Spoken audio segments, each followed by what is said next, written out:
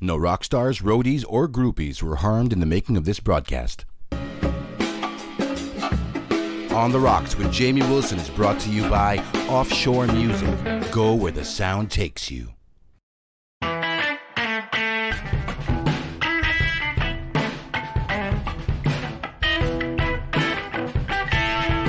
Giving it to you straight and no chaser. This is On the Rocks with Jamie Wilson. On the Rocks with Jamie Wilson is brought to you by Offshore Music. Go where the sound takes you. Hey guys, how you doing, man? Welcome to On the Rocks. I'm Jamie Wilson, and I hope you guys are staying safe and staying cool. It's been a crazy week. So far, we're back on MECQ, so it means, a little bit of movement is allowed. Curfew hours have been modified, but just want to remind you guys to stay safe out there. If you do have to go out, please double up on your safety protocols. Wear 2 masks, man. Don't forget to wear your face shield, and wear the mask and the face shield properly, because there's nothing more annoying than seeing a person walking around with their mask on their, below their nose. That doesn't help anybody. So it's our shared responsibility to make sure that we're all safe and that we all get through this together. And tonight we got a really exciting guest. They're not a new band. They've been around for a while, but apparently for the first few years they were too drunk and they don't remember their first few years, and that's going to be really, really interesting to find out exactly what was going on with them. But before we go on to them, we'd like to thank our friends and our supporters. Thank you so much to Buenos Dias Panaderia and Misty Mountain Cafe. Misty Mountain Cafe has some amazing premium blend coffees, and to pair them up with my own personal source of happiness, you got to have the Milo buns from Buenos Dias Panaderia. They are just to die for. It's a taste of childhood in your mouth, but upgraded, baby. And they're the most amazing things. It's a great combination. And of course, we'd like to shout out to our friends from Liquor.ph. Now, this April, rum rules at Liquor.ph. Liquor.ph is giving you great deals on rum all month long. One of the most fun rums out of the Dominican Republic is Matusalem Platino, perfect for your summer cocktails. They sent me a bottle over, and man, I'm feeling summer all over. For all things rum, Liquor.ph has special discounts ongoing for single bottles and special bundles. And as always, you get free delivery if you're within Metro Manila, only from Liquor.ph. Now, our guests tonight are quite interesting. I've been watching YouTube videos of them. They've got 2 singles out on Spotify. They're a hard rocking band. And, it's rare that you find a hard rocking band now that, like the blues rock, a heavy blues rock that these guys are putting out. And it's quite exciting to see these guys probably rising up and take the mantle of the hard rock scene when gigs do come back. But their 2 singles do kick ass. Ladies and gentlemen, I'd like to introduce the Black Wolf Gypsies. All right. Hey, June. How are you? Kamusta, June? Hello. Good evening. Kamusta, bro? Ayos naman. Eto, sumasyat na. Rock and roll. Yan, ako rin, pare. Cheers. Cheers, man. Cheers. Cheers. So, kamusta tayo for during the pandemic, pare? Are we surviving the pandemic? Yung last year na unang pasok ng pandemic, medyo syempre na-shock eh. Parang, di ba, parang di natin alam yung gagawin natin eh. Pero ito, itong 2021, medyo nakakapag-adjust na tayo sa changes. Di ba, 1 year in, medyo may adjustment na tayo, pero nakakamiss yung live gigs, pare. Nung una, syempre, nakakamiss live gigs. Parang, kasi diba dati, bago mag-pandemic, magtatrabaho ka ng weekdays, tapos weekend gig na eh. Tapos nagkaroon ng pandemic, wala, parang parang nangyari, parang ganun. Pero nung una, diba, pumasok yung pandemic, sabi nila, 1 week lockdown lang, yan, 2 weeks okay lang yan, para pahinga tayo sa gig, di ba? Parang gano'n. Pero nung tumatagal na, wala na gig, parang ano nangyari, online gig, parang gano'n. Pero iba pa rin yung live eh. Iba yung live, pare. Iba yung nasa harap ka ng tao, tapos yung crowd mo nandun, tapos mainit, maingay. Iba yung online gig. sayang pa naman kasi yun ang gimmick namin. Yun yung pinaka-gimmick namin eh. After so, kasi di ka na lumalabas. So June plays the drums for Black Wolf Gypsies. Yes, sir. And this is Mike Twain. He's the vocalist and the guitar player. Mike, how are you doing, pare? How's the pandemic been treating you? Bad. So good. Right? Yeah. I feel you, man. I feel you. So bored. But a bit frustrated. Yeah, it's quite frustrating because like what June nga was saying, di ba? Yung una sabi nila 1 week, 2 weeks, tapos naging 3 months, tapos naging 6 months, tapos medyo at least lumuwag naman ng konti nung November tsaka December. Tapos pagpasok ng January, doon natin nakita na, uy, sandali, tumataas na naman yung mga numbers, di ba? Sa Feb. Tapos ngayon, MECQ, balik tayo sa MECQ. So ang tindi ng adjustment natin na 1 year na, di tayo nakaka-gig, di tayo nakaka-gather, hindi tayo pwede lumabas, sarado pa rin yung mga bars, hindi natin alam kung bukas, kung mawala yung pandemic, kung bukas pa yung mga bars na tinututugan natin eh. Hindi natin alam kung magsasarado sila, kung kaya nilang mag-recover. So June, as the drummer of Black Wolf Gypsies, pare, ano yung sounds na tumutugtog sa bahay mo nung lumalaki ka? Nung 90s kasi, hindi pa ako masyadong nakikinig ng rock eh. Parang ako dancer pa eh nung 90s eh. Talaga, dancer. Hayop. Pero yun lang, syempre, di ba, yung kinalakihan mo, mga kabarkada mo, puro dancer, nagba-backdive, nagda-dolphin dive, street. Wow. Sorry, UMD. Tapos, pagdating ko ng grade 6, meron akong best friend, pangalan niya, John Lee. Then, introduce niya ako sa Eraserheads. Pinahirapan yung tape nung, yung first album, yung Ultra Electromagnetic. Yun 1996, alam ko kasi yung lumabas nun, Caterpillar na, pero sabi niya, ito muna, first album muna. Pakinggan mo muna, kung matitriban mo. So, pinakinggan ko, Shirley, pare ko, ano ba yun? Combo Ondaran. Nagustuhan ko naman, tapos kinabukasan, tinanong niya ako, trip mo ba, pre? Ito yung circus, sa Caterpillar, piniram sa akin yung cassette tape. So yun, from doon, kumbaga yung pinaka-baseline ko ng rock is yung Eraser was hanggang sa naka-discover na ako ng mga iba pang rock bands, artists from Pinoy papuntang foreign. So paano ka nag-umpisa ng mag-drums? Or nag-drums ka na dati? Mag-drums? Oo. Okay. Kasi nung grade 6 kami, di ba, pag bata kayo, nanonood kayo ng mga Masked Man, di ba, parang ako, pag magkakabarkada kayo, ako si Red 1, di ba, tapos yung barkada mo si Green 2, Green 3, Blue 3. Bioman yun eh. Kayo Bioman ba yun? Bioman yun eh. Pero okay lang, same. Kayo magkakabarkada, Eraserheads yung ginawa namin pa ng ganun eh. Yung classmate kong, yung best friend ko, siya daw si Ellie. Tapos siya si Marcus. Siya si Buddy. So no choice ako, sabi ko, sige, ako lang si Raymond. Di kunyari, Eraserheads kami, tapos minsan, nasa playground kami ng school. Kunyari, gumagawa kami ng music video ng Eraserheads. Yung mga ganun trip lang. Tapos yun, parang nagstuhan ko na, sige, drummer na lang ako. Parang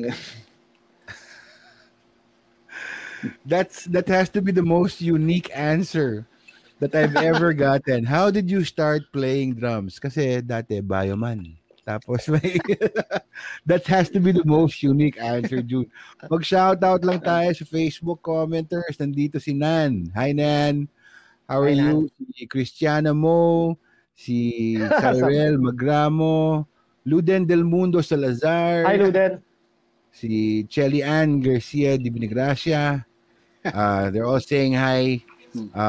Si Nicole Portugal. Hello, miss you guys, sabi niya. Ayan, sample daw, dolphin dive, please. Sabi ni Melina. Hirap naman. Mamaya. Headphones eh. Alright, so that's how June got into to drumming. Jamie, di ba? Parang mahaba pa to. Sige. I-angle mo lang yung camera mo. So that's how June, I think, is the most unique answer to how you started playing drums. But let's hear from Mike. Mike, what did you grow up listening to? Ako, I grew up with my father is a music enthusiast. From Beatles, Bee Gees, mga ganyan, right? Tapos everybody took piano lessons sa family. Tapos I was lucky enough that my neighbors and my sisters, older sisters, barkada, is into the music scene. Mga solid rock and roll people yan noong 90s. So hindi ako kinulang sa, pag may hindi ka kayang kanta, tatanong mo lang, paano mo ginagawa to? Yung ganyan. So I was lucky enough for that. So I've been playing the guitar since fourth year high school. Pero I never really formed a band. Nagbuo ako ng banda mga patapos yung college. So I figured, matry nga. Ganun. So yun. I think I was lucky enough na daming resources. Kasi dati walang internet right? Oo. Walang internet. So dati kakatok ka sa kapitbahay. Paturo nga, paano ba mag-tono? Mas and everybody was into Razorback and Wolfgang. Wala pang tuner. Tiring, gano'n. Basta na-shoot yung tiring, gano'n. Okay na yun. Kahit hindi sabi yan. Kasi everybody was into, yung time kasi yun, Eraserheads, Razorback, River Maya, Wolfgang era So, lagi kami nasa peps. Ngayon, lagi kami nasa peps. Tapos, pag may date ka, sa Fat Tuesdays ka para hindi maingay. Yun. So, para may talking time ka. May talking time ka ng konti. Kasi pagka Razorback Wolfgang noon, mainit lang na magulo na maingay That's true. So, swerte lang. Environment ko was very conducive para magbanda ka. I'm older than June, by the way, 2 years. Kaya when he's talking about grade school, I'm talking about high school. Well, let's not go to the age, okay? Because I'm older than the both of you combined. But okay, so Mike, can I ask you, when you first picked up the guitar, what were the first songs you started playing? What were the first songs you started playing? 1001,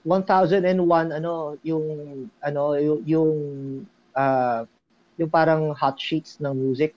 1001, right? So puro Beatles yan. Puro Beatles, puro Billy Joel. Ganyan. Tapos since wala kang source ng Guns N' Roses, Metallica, you had to go to this shop. I think it was Cherry something na pwede ka mag-Xerox ng mga tablatures. Wow. Yeah. So, magko-commute ka, lalabas ka, gagastos ka. Tapos pag uwi mo, may music sheets ka, yun yung gold mo. Yun yung ginto mo. Right? So, from Guns N' Roses and Metallica, I watched a Razorback concert. Plot sila for the youth nung time na yon. So when I watched them, may isang punk guy na tinuro niya si David Aguirre, and he says, ilan taon ka na ba? Ganyan. 13, ganyan. Sabi niya sa akin, mas matanda lang ng konti sa'yo yan. Parang gano'n. So sabi ko, uy, talaga? So then I thought, matry nga guitar. So from piano, I bought an acoustic na sobrang bulok. So after that, may acoustic na ako. So yung neighbor ko is a very good guitar player, conservatory of music. So doon ka nagle-lessons, tumatawid ka lang. Hindi siya lessons naman. Hindi siya lessons more of pupunta ako sa bahay niya kasi doon nakakapag-music ka. So yung dala kang gitara. Tapos paturo nga to, ano ba to? Ganyan. Siya gagawin niya, papakinggan niya yung dala ko yung tape. Tapos i-play niya, kakapain niya on the spot. Ito yan, ganyan. Parang ganun. Tapos turuan niya ako. Pero I didn't play in the band. Gusto ko for personal consumption lang at that time.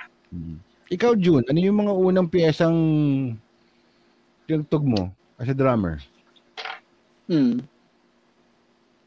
What did you first start playing? Sorry, Jamie. What did you first start? Ano yung mga unang piyesa mo as a drummer nung natuto kang mag-drums? Mag-drums? Third year high school, una namin tinutug sa program, Boys Don't Cry. Madali lang. Black Yours. 80s. Yeah, next, very nice. 80s, kasi new wave yan. Tapos pak, tug, puro kayo. Abangan mo lang yung paksa ko dun Jen. Akala ko E-heads. Akala ko solid E-heads start mo. Nung E-heads kami, lang kami noon trip lang sa playground, gumagawa kami ng music video. Kaya Tapos, from doon kasi, yun na yung naging impluwensya ko, yung Eraserheads. Tapos, iba na yung mga naging classmate ko kasi nung high school. Parang dumating na yung mga ibang music. Nalaman ko na yung Oasis, nalaman ko na yung The Cure. So, yung first na live na tugtog ko, kanta na tinutug namin doon, Boys Don't Cry. Pero Nice. sobrang basic lang. I remember the first band I had, it was a high school band also. Yung una naming tinugtog is Van Halen, Jump. Kasi yung religion teacher namin, frustrated musician siya. So, ginawa niya, nag-form siya ng mga banda sa mga classes niya, sa mga estudyante niya. Sabi niya, Jamie, tara, kanta tayo ng rock and roll. Sabi ko ba, rock and roll? Catholic school kami. Rock and roll talaga? Oo, tugtugin natin yung Jump. Di ba? So, yung religion teacher namin, nung nagki-keyboard, nung tumutugtog kami ng Jump, tapos nasa covered court kami. Oo, di ba? We never forget our first experience with rock and roll, pare. Sabi ko, ito pala yung rock. Okay to, Kasi before that, puro musical theater lang, puro, what you hear on the radio. Pero iba yung the first time you played rock and roll in front of a crowd, tapos naramdaman mo yung energy. Tapos sabi ko, eto na yon. I sold my soul to rock and roll, pare. That was the time. So okay, so you started playing out of high school, but you formed a band in college na, when you were in college. What made you form? Was it when you formed the band, it was Black Wolf Gypsies right away? Or did you form bands previously? No, ako dami kong nadaanan na banda before mag Black Wolf Gypsies. Pero siguro I can say na 70% tong banda na yun, puro jamming lang. Puro jamming lang. Yeah. Jam lang kami ng jam, tapos inuman. Tapos whenever we talk about playing live, ang lagi namin tanong, saan? Tsaka, sino kukuha sa atin? Kasi years back, it was so mysterious eh. Diba? Pagka nakapag-front sa isang malaking banda yung friend yung high school, ikaw, ano kayo kinuha dyan? You don't know eh. Right? Pero ngayon kasi alam mo na, baka skin-out ka sa YouTube or whatever. Pero dati, it was such a mystery. We didn't know what to do. So, we just played and played. Ang may kilala sa amin yung kapitbahay na naiingayan. Pag bumaba ka, rock and roll. Kasi, nung time na yun, puro Black Sabbath, Razorback, tsaka at tsaka Zeppelin yung mga kino-cover nyo. So, mainly, ang may natutuwa sa amin kapitbahay, yung mga matatanda. Tsaka yung mga ka-generation ng Black Sabbath, alam niya, kilala. Diba? Oo. Pas pag may kina-cover sila sa'yo, pas hindi mo nagawa, disappointed yung mukha nila na parang, wala to. Olats, pare, olats. Puro NIB lang ba alam nyo? So with all the bands that you went through, jamming lang and all that, how did the Black Wolf Gypsies happen? Shucks. Okay, prior to Black Wolf, June and Brian were in the same band. Tapos I was in a different band called House of Ravens. They were in a band called Timog. By this time, may internet na ng konti. Konti. Pero dial up. Oh, yeah. So meron ng mga prod. So now, nakakatugtog ka na kasi I think by college may mga prod na. So all we have to do is ask some guy, sama mo naman kami. You know? So Timog tsaka House of Ravens, nakatugtog kami, nagkakasabay kami, tapos minsan sa isang gabi lahat metal. Kami lang yung classic rock, hard rock, ganyan. So kami yung nagkasundo. Tapos one time, familiar ka sa Bandang Toyo, right? Yung Bandang Toyo. Yes. They released this song of theirs sa isang gig, tapos banda nila June tsaka banda ko yung ginawang front ni Erwin. Tapos on the same day, pag-uwi namin, nag-split na yung House of Ravens ko, tsaka nag-split na yung Timog nila June. Tapos, since drummer si June, bahisa si Brian, ako guitar vocals, tapos ayaw na namin ng hassle. Sabi ko, the lesser people here, the better. So, nasa jeep kami, sobrang lasing namin. Kukumute kami ganyan, nasa jeep kami sa Alabang sa Pote. So, buo na lang tayo. Paano? Alawan de la Cruz, tatlo lang. So that's... Ang challenge lang namin, Jun. mag-practice kami sa studio, ang laki ng sharing namin kasi tatlo lang kami. Correct. Oh. Yeah. Pero pag may budget naman yung tugtog, malaki din yung sharing. Malaki din yung sharing. Yun ang advantage naman. Which is very rare. Yes. Diba? Para bang, basta kapag save pa ako ng pera mo nung walang gig eh. That's what I was amazed when I was researching on you guys and I was like, stalking you on YouTube and watching your videos. I first started listening to your 2 singles on Spotify, and that's Manhidden Biyahe. And I'm like, wow, laki ng sound. Tapos nagulat ako. Nung nakita ko kayo sa YouTube, tatlo lang sila. And the sound, it's rare kasi you find a power trio nowadays. Everybody always wants another guitar player. In fact, the band I play with Blue Rats, and we have 3 guitar players. But to have a power trio is so rare, and to still have a very full and a very big sound is also even more rare. So when the 3 of you got together, nung lasing kayo sa jeep sa Alabang sa Pote, ano yung next steps nyo? Sabi nyo, magsusulat na tayo, maghanap tayo ng label. Okay. Ano yung next steps mo? Kasi, ever since masulat naman ako even if lagi nasa archives lang, and I write it down, I really take it seriously, ganyan. Tapos I was surprised sa Black Wolf Gypsies kasi ang gulo namin Oo nga, nakita ko sa YouTube. Gulo nyo. ang gulo namin. Tapos it's only until we figured out na we should regulate our drinking. Doon lang kami nag-start na isipin yung totoong tunog.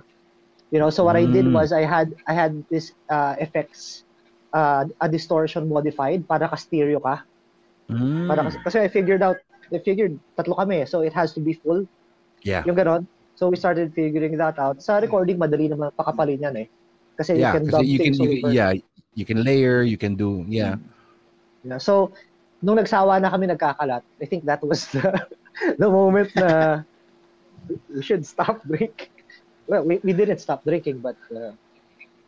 at least you had focus na. You were still drinking, but you were drinking with focus. Yan, iba yun Iba yun. And this was like how long before you realized this? Because when I asked you earlier off cam, before the show, how long you guys have been together, you said like 10 years. 10 years and more. Maybe 10 years 10 years and more, but you don't remember the first 3 or 4 years. Well, we remember it a little bit. Remember all the mistakes and the fights. Alam mo yun? Kasi alam mo advantage namin kasi ni June. Kaya namin mag-away. I think it's very critical sa banda na marunong kayo mag-away. Kasi pag hindi mo kayang i-handle yung away, doon nasisira Kami, hindi ikaw masyado kang ganito. Hindi ikaw kaya yung masyado ganyan. Basta direct say, taka lang. Panoorin na natin yung cellphone video. O ikaw yung mali doon. Tangina ako nga. Yung mali rin pala ako. So marunong kami mag-away ng tama and napaka outspoken pa naman namin ni June. So we really talk shit each other ng todo. Alam mo yan? And it helped. But we love each other, diba? So yeah, I think there's a healthy way of fighting. As long as you're fighting for the right reasons, then that pushes the music forward You know? It does, yeah. That's true. Ikaw naman, June, agree ka ba? Or disagree? Sa away? Oo. Hindi, yung pinag-aabayan naman namin, sa naman yun parang sa ikalilinis ng tugtugan, sa ikagaganda ng goal ng banda. So, why not mag-away, di ba? Kasi hindi kayo mag-away, pero parang may mali na pala sa ginagawa. Taguan lang, no? Taguan lang. Parang taguan lang. Okay lang yun. Parang mali na pala yung ginagawa nyo, pero parang tinutuloy nyo pa rin. Yun, parang para sa akin mali. Totoo. That's true. Mali yun, hindi kayo nag-aaway, pero nag-aaway kayo deep inside. Right? That's mali yun, man. That's actually not healthy at all. And hindi siya productive kasi hindi nyo naayos yung mga problema You know, so it's good, that's a good thing. That's a good piece of advice to take forward. for anybody out there listening who's forming a band, know how to fight. And if you're fighting for the good, if you're fighting for the right reasons, para sa ikabubuti ng mga tugtog, para sa development ng sound nyo, sa advancement ng gigs nyo, that's a good reason to actually argue and fight para lang, di ba? You keep on getting better. Yeah. Now, when you started playing, what were the venues you would play at? Nung tumutugtog na kayo? At first, iba-iba talaga. Madala sa South eh. Meron sa South eh. Iba-iba eh. Marami doon sarado. Checkpoint bar. Checkpoint pinakamatibay. Yun ang matagal. I mean, ito pa, tatlong checkpoint ang abutan namin. Parang memorable gig namin. Tumugtog kami sa beer house. Yeah. No, Mike? That's fun. Merong sa Las Piñas kasi parang may beer house dito na you have to go upstairs tapos may live band, ganyan. Syempre kami, sa downtime namin, anong gagawin namin? So, pumunta kami doon, right? Tapos, may show band na medyo may edad no? May edad sila. May show band, tapos may show girl din. It's that kind of a beer bar. Okay. Yeah. Beer house talaga. Nag-request na kami. Pwede bang jumam? Ganun, jam. Sige, jam kayo, jam. Sabi nung banda. Tinugtog namin yung original song namin. At saka isang Beatles. Tumugtog tayo ng isang Beatles ng jam. Tapos, nagkataon yung mga audience doon. Mga construction patrons. Boys eh. Siyempre, beer house mga patrons beer nila. House, eh. Mga patrons nila. Nagustuhan nila rock and roll eh. Tapos, more. Hanggang sa kami na yung tumugtog, yung show band. Nanonood na lang sa amin. Okay yun Saka ang masarap doon, hindi kailangan malinaw lyrics mo, wala silang pake. Alam mo yun? Parang they focus on, may lead solo yan, rock and roll yan, ganyan. Tapos, of course, focus sila sa katabi nila. So nice, man. So that the beer house experience, tapos nag-take over pa kayo ng band setup. Dapat featured band. Yan yung kasama sa first 3 years. Kasama sa first 3 years. The first 3 years you can barely remember, so that's the one thing. One thing that you remember. And then where else did you guys used to play? I mean, I think earlier you mentioned Sassy's, which also known as Mayrix. Yeah. How did it feel playing there, pare? Because I loved, when I first started jamming with sila Razorback and Coco Jam and that in the 90s in Mayrix. Yeah. I was not aware of the history of Mayrix. Yeah. So when you walk into the bar, you're thinking, okay, nasa university ba tayo, mga estudyantes and all that. Pero nung nalaman ko yung musical history and the significance of Mayrix, yung tumutugtog ka, you're giving it your all, tapos yung wala kang applause, wala kang screaming kasi lahat sila very discerning sa Mayrix. Yeah. So parang pressure yon. Sa Sassy's, you're very lucky and unlucky at the same time kasi I think it was Mike Pure who invited us. Meron siyang Friday Caravan. Yeah. Kami yung bago sa kanila. Kami yung neophyte. Tayo. Right? So, sila Annie Bughaw, sila. Yeah, Annie Bughaw, ganyan. Hash Brown, yung mga banda. Everybody was into rock and roll. Tapos since kami yung bago, kami naman in fairness naman sa amin, maaga kami dumating sa gig. Right? So maaga kami dumating. Pagdating pa lang namin, naglo-load up na kami ng Red Horse. As in, loading up. Tapos nalaman namin last band kami. Aray, oo. As in, wasak. Masaya naman sila. Alam nila yung mga kanta kasi syempre rock and roll. Alam rin nilang magulo. Pero alam rin nila na we put on a show. So, masarap yung palakpak. Alam mo yun, masarap naman. Pero nung pauwi kami, hindi namin maalala yung until nakita namin yung video. Tapos parang ginawa natin. Parang yun. No, but that's one thing I love about you guys, that you guys put on a show. You don't just stand there and play your songs. You guys put on a show. When you guys, from the videos that I've seen, and I might have seen you back in the day, but I was also probably too drunk to remember, right? But when you watch these guys, for our listeners out there, when you watch these guys, they put on a fucking kick-ass show. Like, this is how rock and roll should be. I've seen videos of like Mike grabbing a cymbal, and doing a extended ending na siya na may hawak na siyang drumstick. It's a lot of fun, and I think there's an element kasi with you guys that I really enjoyed. Through videos. I would love to see you guys live now that I'm a little bit more sober. I think there's a dangerous element that should be always present in rock and roll. Parang pag nanonood ka ng Razorback, di ba? So all of us are fans of Razorback. I'm a big fan of Razorback. I love those guys. And you never know what they're going to do on stage. They never play the same song in the same way, Yeah, that's true. And that's Kevin. Kevin, or konting tinginan lang tapos saan kayo pupunta? Pero, 'di ba? Sama tayo. 'Di ba, yung audience sama. You guys have that same energy and that same element of danger. Have you ever wanted to make a podcast but just couldn't get your shit together? Well, guys, look no further because there's this great app called Anchor. It's the easiest way to make a podcast on your computer or straight from your phone. All the creation tools you need in one place, plus an idiot-proof interface, makes it a one-stop shop. It's never been easier to create, publish, and distribute whatever your dirty minds want to say. Download the free Anchor app or go to anchor.fm and get started. Anchor, the easiest way to make a podcast. Smooth like butter, baby.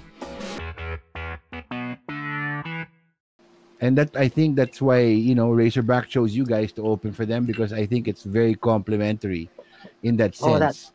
Where there's diba? That would be kilig. Me, I get kilig every time I jam with them, man. I used to jam with them in Cali, and really there's nothing like good old hard rock and roll.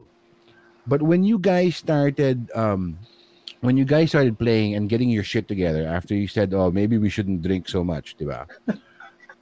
You started releasing music. And now, just recently, you got signed to Black Sheep and Viva. Am I correct? Yeah. So how was that experience? Getting signed?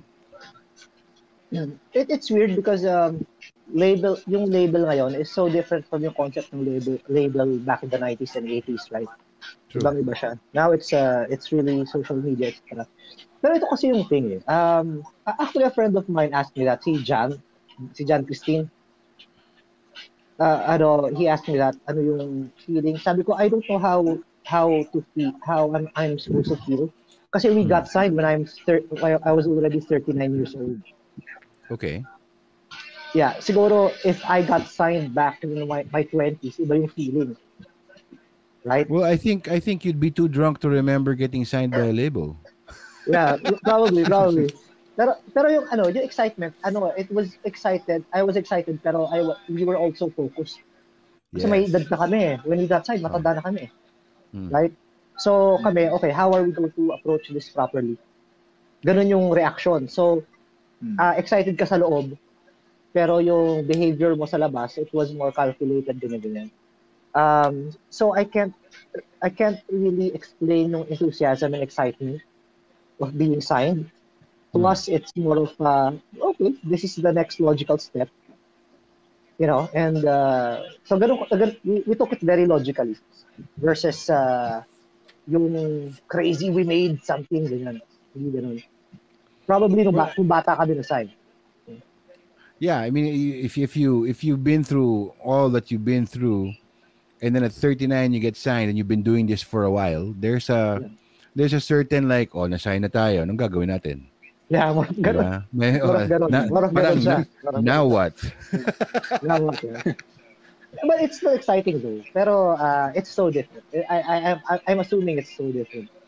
Versus let's say yung mga well, I mean, with the record labels, the way they operated in the 80s and the 90s, to considering how the music industry is now, where you have a lot of independent labels going up, you have a lot of I think you have more opportunities now simply because of, the social media and the digital age to actually get your stuff out there. I remember, in my first few bands back in the 90s, I mean, we would have to actually print out and Xerox flyers and go around giving physical flyers.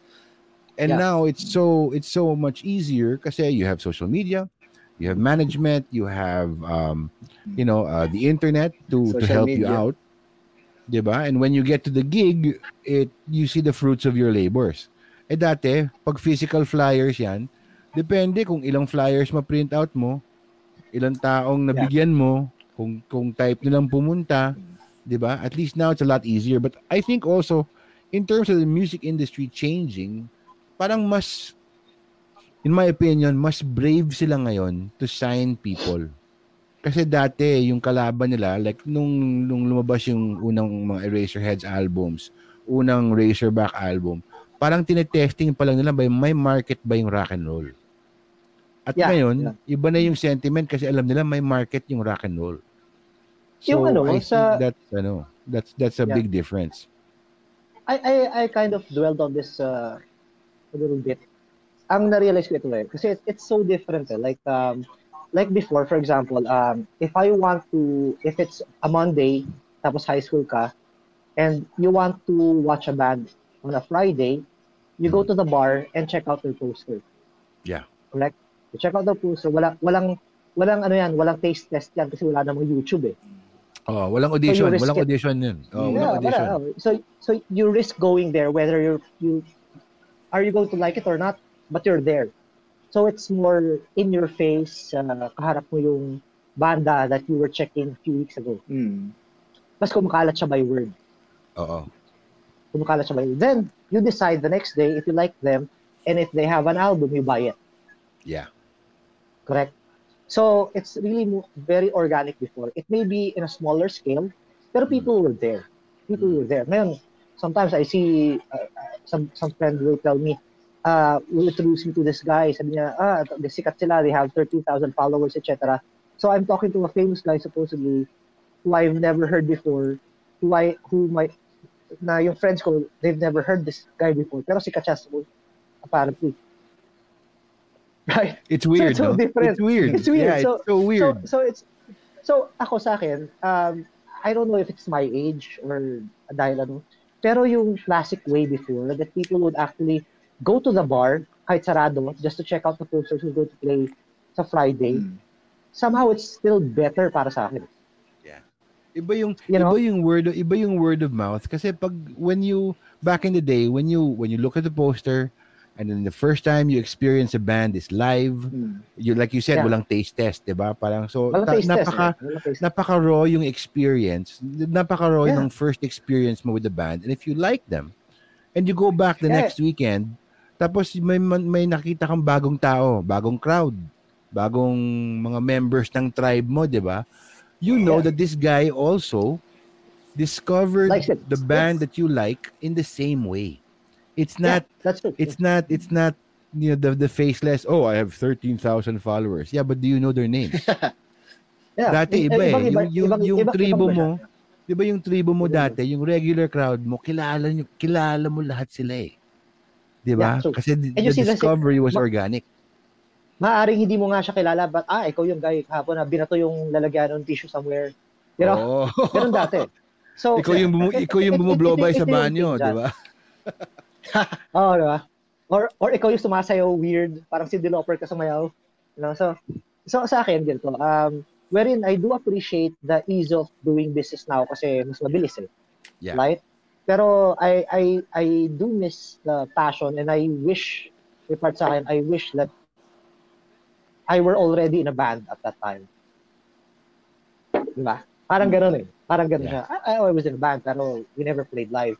At saka yung mystery really goes out the window lately. Kasi before, for example, tutugtog ang Sandwich, newly formed pa, si Abaya pa yung singer. Right? Tutugtog sila sa Peps. Ganyan. Tapos may front act sila. Tapos ang tanong mo sa front act, how did you get this gig? Talagang mysterious. Paano mo nakuha ito? it was so mysterious. Sino kayo and how did you get this? Sikat na ba kayo? Alam mo gano'n? Are you, unti-unti ba, are you going to make it? May ganyang mystery. Ngayon, alam mo na kasi nakita ka sa YouTube. Alam mo yun? So, accessibility is better now, I think. Pero, in terms of passion for rock and roll and stuff like that, whether rock and roll or metal or grunge or in terms of yung organic feeling na talagang nandun ka. I mean, imagine this, wala namang social media, pero Peps was packed. Yeah. Packed siya. Tapos, wala pang social media and you'd go to Cali every Saturday night. Yeah, Cali, right? And it was packed. Tapos, the way it spreads, kasi ngayon, yung word of mouth nila, caption galing yung banda, blah, blah, blah. Then may video sa baba, right? Dati, ikikwento sa'yo yung kapitbahay mo gaano nakakatawa yung parokya ni Edward. You know? Correct, and you will live off that conversation. That experience. Yeah. Tapos manunood ka na next week. Right? Ibang-iba. I mean, I remember dati, nanood ako sa Red Lion Pub, bottom line, naging ganyan siya. And yung tumugtog is Backdraft. Diba? Backdraft. Wala naman social media, pero it was packed. It was freaking packed. Ngayon, may social media and everything, pero bakit hindi siya mapack? Kasi, True. I think, sa akin lang baka may magalit yun, pero the idea that you can get a taste test before watching them live made the experience cheaper. I agree. Parang gano'n. Yun yung, I agree. Like, I remember how much of an enigma Cookie Chewer was. Right? As in, pag kinikwento nila, itong, stuff like that.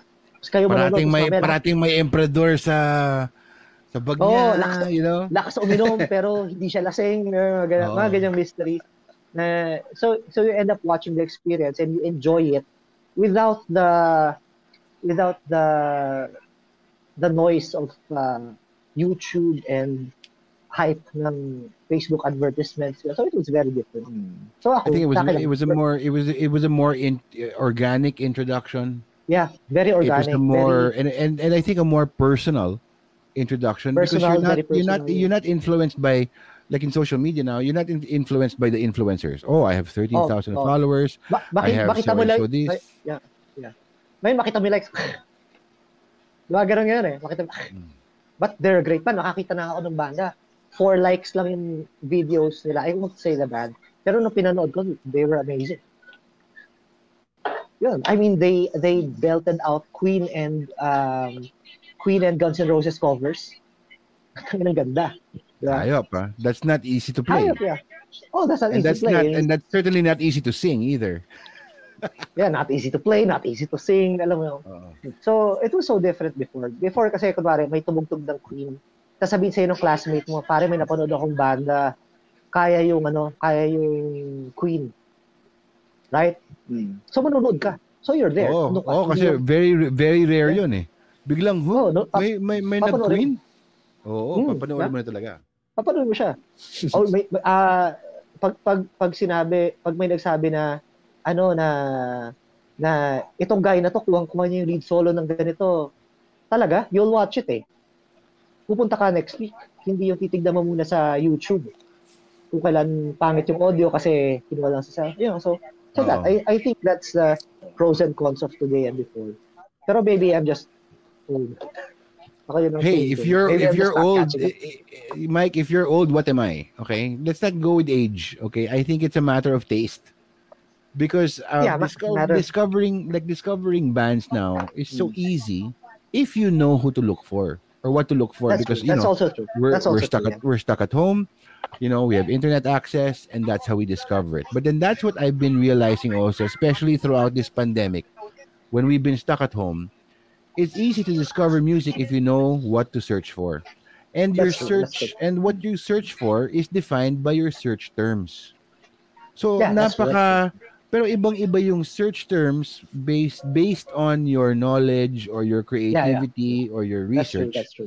At iba rin yung word of mouth na galing sa kaibigan mo na sabi niya, pare, hayop tong bandan to punta ka sa gig. That's true. Iba yun because that's a personal recommendation and you trust this guy, kaibigan mo siya, kung sinabi niya hayop, sige, punta ako. And that form of discovery with the bands that we grew up with in the 90s, that form of discovery, I think would last longer. Kasi yung attention span ngayon, and I'm not dissing the internet, the millennials or the internet generation, because you guys are doing fantastic things. But there's like what Mike said, the romanticism and the mystery of pure discovery, because it's pure, it's word of mouth. Yeah, it's true. Sinabihan ka ng kaibigan mo, pupunta ka dito, nagiinom mo kayo, naglo-load up kayo ng Red Horse, tapos hayop yung banda. And it's immediate.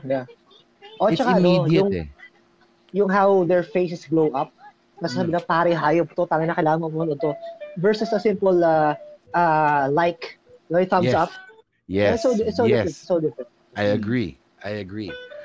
And what's nice about it is I think we know going through this pandemic together. I mean, we've all been stuck at home for a little bit over a year, no?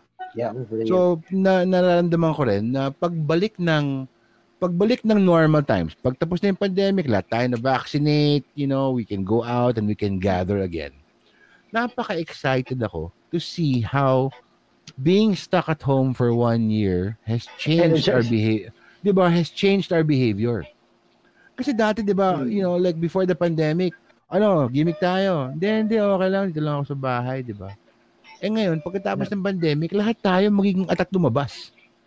At manood ng, diba, giyan tayo lahat, manood ng gig, uminom ng beer, may kasama tayo sa bar, lakas yung sounds, hindi mo ma-turn off, hindi mo ma-pause, hindi mo ma-like, diba? Nandun tayo live, Yeah.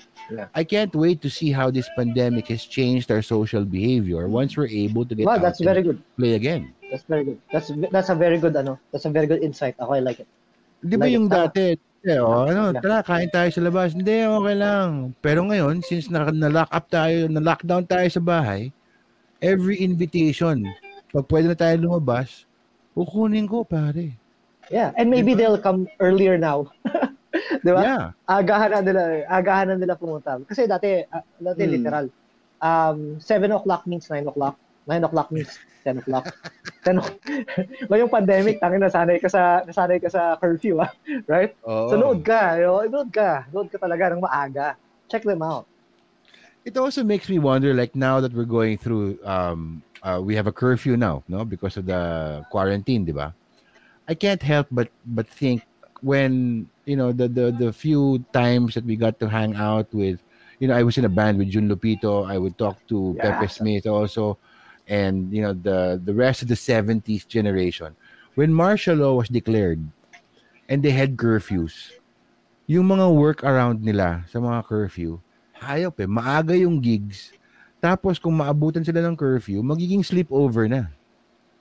Walang kasi you can't be on the road. Takbuhan na. Oh. Hindi kung hindi takbuhan na kasi sobrang good time to, tuloy-tuloy na lang.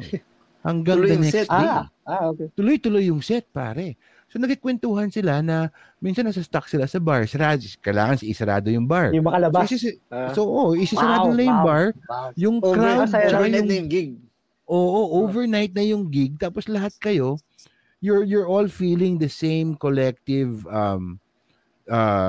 vibes kasi hindi tayo makakauwi. Nandito tayo sa loob ng bar.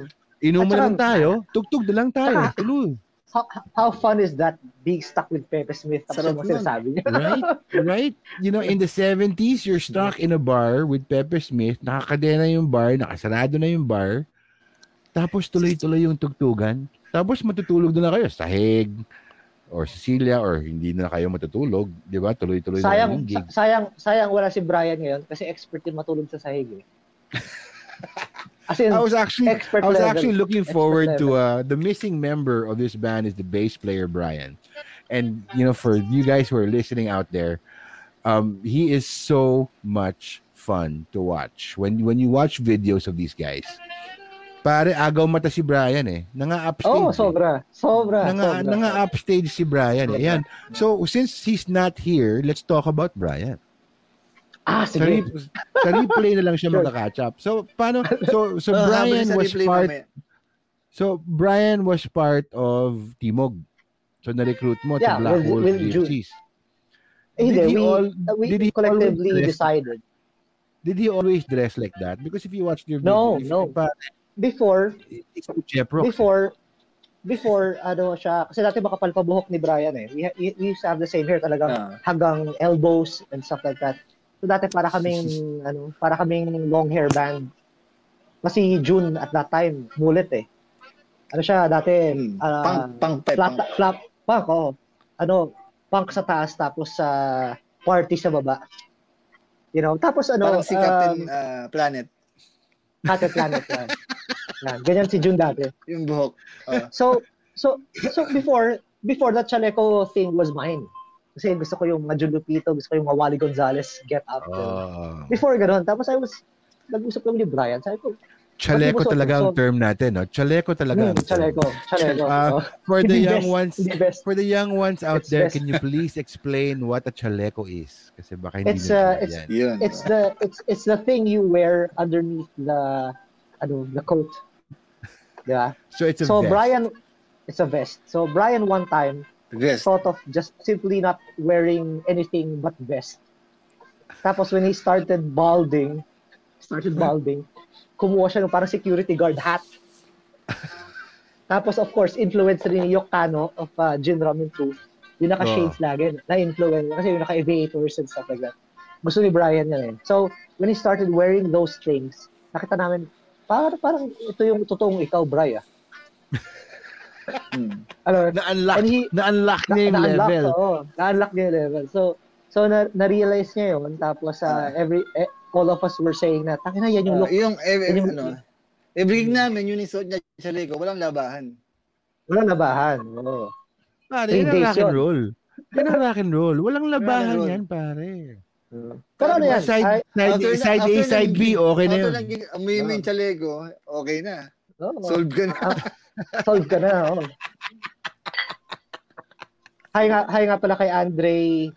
My brother-in-law is here with me drinking. Nice. Cheers, guys. Cheers to that. Cheers. Ang daming comments na nagpapa-shoutout. So, shoutout lang tayo, Jose. Yeah, but you're on your phone kasi. Sa laptop siya lumalabas eh. So, shoutout tayo, Jose Vaquer. Mike Twain, what's up? From Melbourne, Oz. Ito, may comment siya. Mike Twain, do you remember Fat Tuesdays? 1998, Carl Roy with green hair. Oh. Yeah. Yan. Nagsisilabasan na. I know. Carl was, and you know, and that, again, that adds another element of danger. That's why I love rock and roll, because there's always an element of danger. Because Carl Roy is a good example of, you don't know what the hell he's going to do when he's on stage, and I love that dangerous element. Johnny Strums is saying hello. Uy, si Bry Sabath. Happy birthday, Johnny. Bry. Kaka-birthday lang Johnny yan. Na whiskey version. Yeah, baby. Hi, Bry. Happy birthday. Name. Happy birthday. Kaya blonde buhok natin nung college. Ayan. Dami nang naglalaglagan na eh. We have a comment from my wife, Gold Soon, is watching the show tonight. And she's a big rock and roll fan. She's a big Razorback fan. Sabi niya, for me also, rock and music should be experienced live first. Yes. Iba yung energy nung nasa gig ka. Tama. I totally agree. There's nothing like a live gig. You know, I always had this theory na parang yung mga recordings mo, yung mga album nyo, yan yung take home mo sa gig eh. Pero dapat mauna yung gig. Mauna live, Tapos kung nagustuhan mo yung mga kanta, bumili ka ng album. Yeah, we experience them through albums. Yeah, and then you can listen to the album, and that will keep you happy until the next gig. Kasi yung gig yung point eh. That's why I can't wait for this pandemic to be over. I think that there's going to be parang a renaissance of music and art. Sana. Pero ngayon, di ba parang advantage rin yung meron kang Spotify. Pag narinig na yung kantang Spotify, nagustuhan ka, tapos saka ka pupuntahan sa gig. Nag-iba siya eh. I think, sa akin, June, nag-iba siya eh. Kasi before, watch them live, and if you like them, buy the album. Ngayon, listen to them, and if Pakinggan maybe mo muna. yung energy, wag ka bumili. The disadvantage there is ang daming banda na mas magaling sa live. Yes. You know, Agreed. ang daming banda. I can tell, so ako masasabi ko, Wolfgang Razorback is one of those bands. Magaling sila sa recording, pero pag nakita mo sila live, it's really electrifying. Mas iba. Yeah, kahit Juan de la Cruz eh. I remember before, nanonood kami lato ng Juan de la Cruz, and yung power ni Wally Gonzalez and how he wields that guitar, yung recording doesn't give him justice. Live talaga. Pag narinig mo live talaga, kahit si Pepe, di ba, nung mga last days niya, kahit medyo ngunguna siya, rock and roll pa rin, di ba? Parang Pepe's living rock and roll yan, pare. For me, hindi ko matanggap na nawala na si Pepe. So para sa akin, nandito pa rin si Pepe in spirit, and I bet may theory ako na finake niya yung death niya eh. Nakidnap siya ng aliens, umuwi lang siya eh. Alien talaga yan si Pepe. Babalik si Pepe, kunyari lang Nagtatago lang sa Baguio, no? Nandun lang sa Baguio, tapos kinidnap siya ng aliens. Umuwi ka na dito. Yap, sali ka. At saka hindi mo maririnig yung mga spills nila na napakasarap sa recording. Yeah. Right? I mean, I think one of the best people na magaling sa spills is Kevin Roy, I would say. Kevin Roy ang galing sa spills, you know. And that's part of the art form. Right? Yeah. Si Kevin Roy, Pepe Smith, si Dodong Cruz. Early days Dodong Cruz, ang galing niyan sa spills. Yeah. Correct. Nakakatawa talaga sila. And you don't get that from simply watching YouTube na pinindot na lang nila yung play nung start. 1, 2, 3. Iba pa rin yung live. Iba pa rin yung live. Iba talaga. So, tsaka yung maganda sa live kasi nag-feed off ka rin as a performer. You feed off the energy of the audience also. Yeah, that's true. Kaya so, sa akin, I mean, I've seen Pepe play, you know, at gigs. Yung may NU107 gig na siya eh. Nung kakalabas lang niya sa kulungan, atat siya tumugtog. Pero 3 hours yung set niya, 2 kanta lang niya nakanta niya kasi purong kwento. Kasi parang ang sarap ng batuhan niya with the audience. And none of us were even requesting songs and all that. We were basically, imagine a crowded bar and you're making kwento and Pepe Smith is on stage and you're making kwento with Pepe Smith.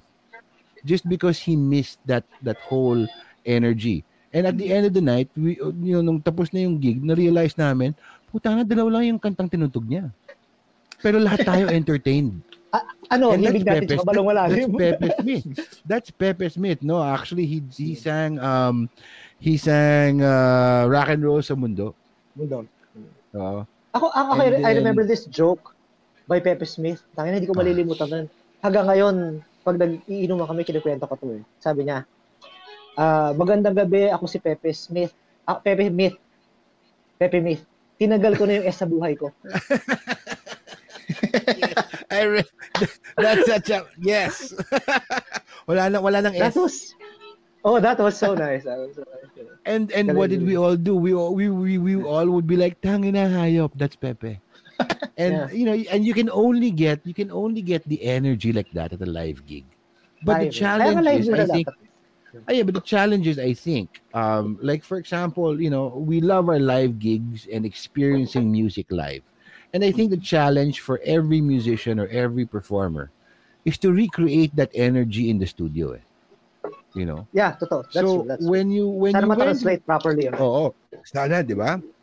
Especially with such, you know, hard and heavy rock like you guys play. I want to discuss lang the challenges you had or what the process was when you did Biyahe. And when you did Manhid, when you guys went to the studio, what was that like? Okay, Manhid was our attempt na mas maging mainstream na konti. We wanted it rock and roll, kaya maingay yung gitara. Pero our approach there was medyo e-heads. If you listen to it, medyo e-heads siya more than sa Manhid na song. Sa Manhid. Okay. And of course, we loved it. We loved the closer kasama namin yung mga. Kasi yung mga tao sa music video, they are really good friends. Si Rania, si Mean, si Ina, Ina. So it was fun. But it was very clean, too clean for us. The best representation ng banda namin was actually Biyahe. So I don't know if we played it wrong or right, pero it doesn't matter sa amin. We just like to play. So yung Biyahe is more of who we are. If you watch us live, mas Biyahe kami than Manhid. Then Manhid, And yeah. I agree yeah. because I was when I was watching your videos online, and I still discovered some of the videos from your previous label, right? And I'm like, and then when I listened to Manhid bigla, I'm like, parang they tried to go in a direction. Yeah, that's true. It was parang may somebody made a decision here that of course I didn't want to assume who made the decision as I was watching until I spoke to you guys, until I'm talking to you now. But yeah, I do believe that Biyahe right? is Biyahe, Biyahe and Manhid are two different songs, but it's always, I feel like, kasi when you find your sound, right, and you're at home with your sound, and many artists are living testaments to experimentation, to discovery, to creative license. I mean, if you listen to all the albums, I can't listen to all the albums of Pink Floyd. I love Dark Side of the Moon, but I cannot understand Atom Heart Mother or Umaguma. I'm like, ano to? Diba? Yeah, understood, yeah. So, but with the experimentation, I think that was a brave step in turning, hey, can we sound like this? Sometimes kasi you make mistakes or you make a decision and then you realize, hindi tayo yun eh. Balik tayo dito. Ano yan, prior to Manhid, we actually released a music video called Laundryman. Yes, that's Heavy Guts, man. Yeah, Heavy Guts siya, right? Yung Biyahe, we don't regret it kasi a big part of us is still Eraserheads. Yeah. We're mostly Led Zeppelin. Yung Manhid, you mean? Manhid. Yung medyo heads. Oh, yun, Manhid. So, we're mainly Led Zeppelin, AC/DC type of band. Pero yung Manhid is still a big part of us kasi it was a collaboration of yung guitars. So, hindi naman namin siya tinone down. Like, naingay pa rin siya. But the lyrics and the way we sang it was more of Eraserheads. And it was I think, but we still love the song. It's a good song. It's a good song. It's just that, it doesn't represent us. It doesn't represent us. I think it represents a side of you. And, you should never, as an artist, your one of your responsibilities or your duties is to keep exploring new territory. If you stay comfortable in where you are, that's how you grow stagnant. That's what I mean. So if you're going to explore, or you just get better at it. I mean, AC/DC has never changed their sound, and their latest album kicks ass. They just keep getting better. No? Yeah, but it's great to still. I'm a firm believer in trying to experiment with different styles. I think Manhid is a still representational of a side of Black Wolf Gypsies. That's true. In terms of, say, your influences or a tribute to your heroes or a conscious decision to, I want to write a song like this. And there's absolutely nothing wrong with that. Because it still comes from you. You still wrote it and you're still playing on it. And it was a decision. I think there's nothing wrong with it in terms of, it's not a sin, right? It's not a sin. But it's not like all of a sudden tumunog kayong Justin Bieber. That would be that would be, di ba? Natawa si June, no? Mag-dolphin dive na yan. That would be an extreme departure of not just your sound, because a sound is something that you can play with but your identity. Pero I would say that Manhid was such a conscious decision on showing another side of us. I don't regret it, pero may part sa akin, it was really mainstream. I would say it's really mainstream. It's not how we are live. It's how we are live minsan, sobrang minsan lang. Yeah. But we love it. We love the process. We love the making of the music video. Marami kami natutunan doon. Pero kasi after nung Manhid, we suddenly decided na alam mo yun, we're sort of hermits sa music scene, so might as well play it the way you really, really, really want it. Naging gano'n kami bigla it's probably age. I'm not saying age na literal na you keep on going back to age, pare. Naaway tayo. Sorry. Talaga It's parang kasi sa totoo lang ito. Nagkaroon ka namin ng part na parang maybe we should start lessening or lessen yung giving a fuck. Yes. And just do what we do. Yes. Parang ganon. Do what you want to do. I think that's the best key, thing to do as an artist. That's the key. You got to do what you got to do, and whether it succeeds or fails, if people like it or not, if you like it, that's the whole point. Because if you're going to go into, being in a band for 10 years, and writing music, and if you worry about what other people think, then you're never going to get anywhere. You're never going to get anywhere, and you're never going to have an identity of your own. A friend of mine who's really into grunge, si Getty. I mean, yung musical niya is really maganda yung spectrum niya. Pero rock siya mainly. It was the birthday of my daughter. So we celebrated it sa house ng in-laws ko kasi I'm separated and stuff like that. So we had to celebrate it sa house ng in-laws ko para neutral ground, And this guy is so insightful. That's the first thing that he told me.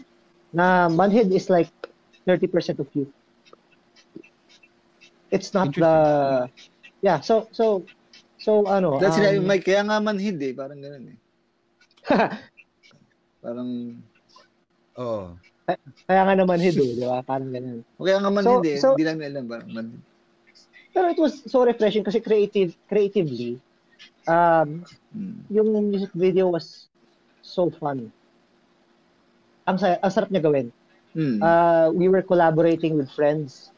Tapos it was such a nice environment na everybody was just playing around with the idea of how are we going to make this dynamic na, this how it is.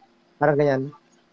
Pero I'm proud of it all. I'm proud of Laundryman. I'm proud of Manhid. I'm proud of, especially now, I'm proud of Biyahe.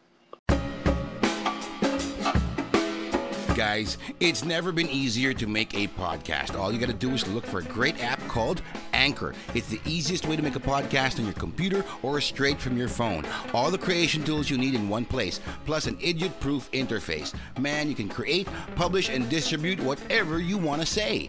Download the free Anchor app or go to anchor.fm and get started. Anchor, the easiest way to make a podcast. Smooth like butter, baby. Right? So yun. So I think as we progress, more and more we are tagal no? Mahigit 10 years. Pero tip of the iceberg of what you can do artistically as a hard rock band. Hindi as So we're enjoying it now more than anything. Ako actually ang totoo nga niyan before kasi syempre may dreams ko of sumikat, may dreams ka na ganyan right? Younger days. Pero to be honest with you, medyo nawala na sa amin We just want to put out good material out there and play. Nawala na. Something you can be proud of and something that will be fun. Something that will be fun to do. Proud of, be yourself. Tapos nag-enjoy na lang kami sa katangahan namin, So it sort of became like that. And I think that's the purest form. I mean, a lot of people, I have met quite a few people or a few artists whose goal was to become famous, not to put out good work. And some of them made it, doing that, but they're not happy. Some of them didn't make it. That's true. Some of them didn't make it, but they were happy because they were happy doing what they love to do. And I think that's the whole point. If there's anything that's been so important, especially during this pandemic, is that you have to find the things that make you happy. That's true. Yeah. And because at the end of the day, that's what you're going to be left with. Tsaka despite of the pandemic, I think people should just start to sa music scene lalo na. They should start doing what they love to.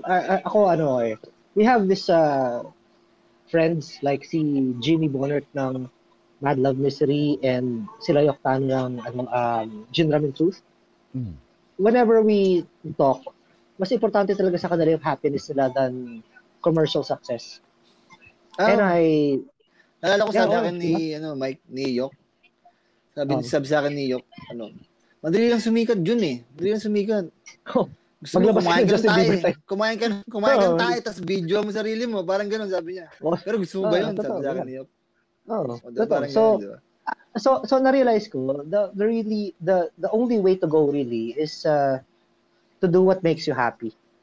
Tapos if the world doesn't like it, sa maliit na world natin sa Philippines, it's okay. So ganun.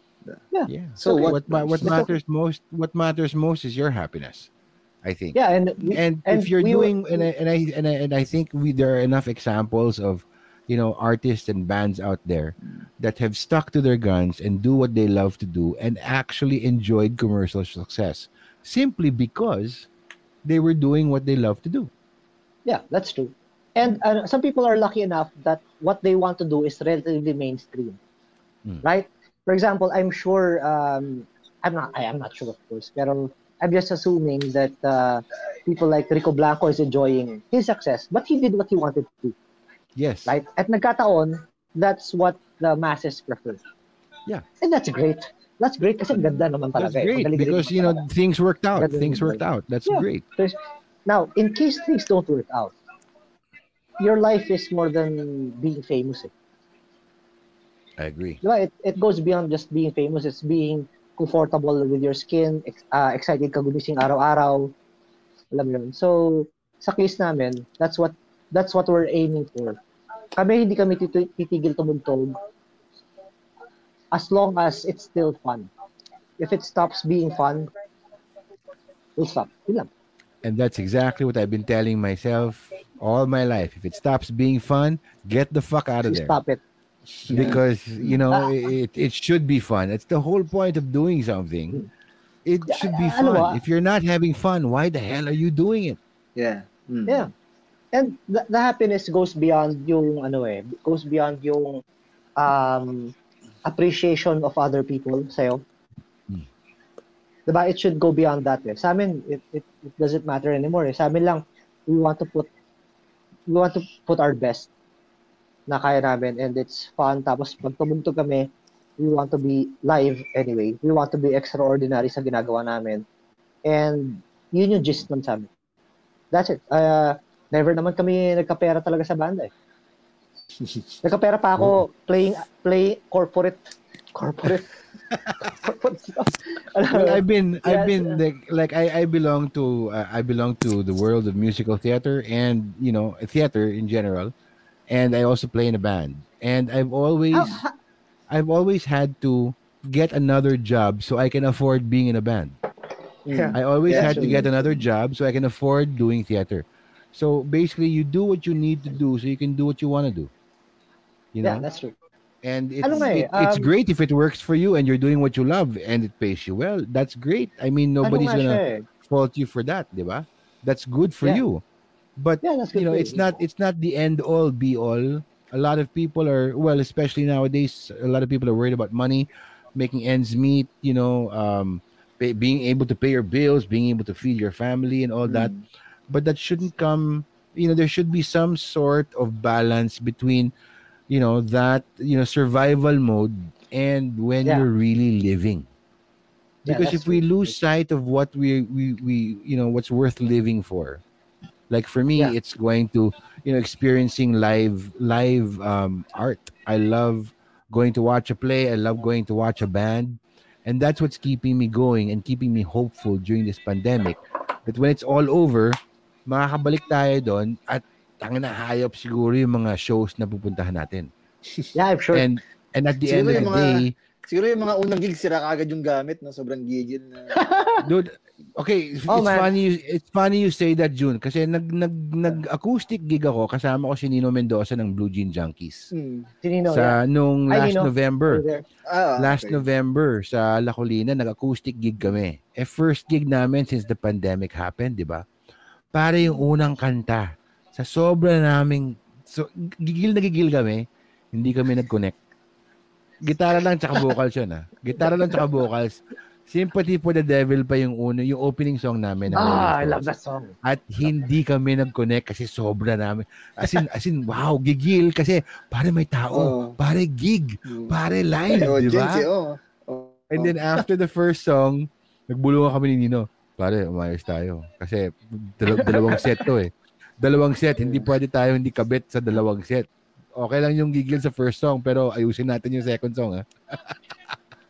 Pero ang saya ng feeling, and I can't wait for all of us to come back to that feeling. I wanna, when the pandemic is over, I wanna go back. I wanna watch you guys in a bar. I wanna get really drunk and experience your brand of rock and roll live because that's what it's all about. That's for me. Jamie, is dapat what makes it fun. Tayo eh. Saan? Di ba, bago mag-pandemic, tapos parang tama. That's right. Yung Stellar gigs. Correct. Yeah, Stellar. And naudlot tayo kasi palapit na yung lockdown. It was right. Yung gig natin, it was right before the lockdown dapat. Sabi ko, yun na yun eh. Oo. Pero if tangin ng pandemic to. If the pandemic was handled properly, I don't need to be political. Walang political to.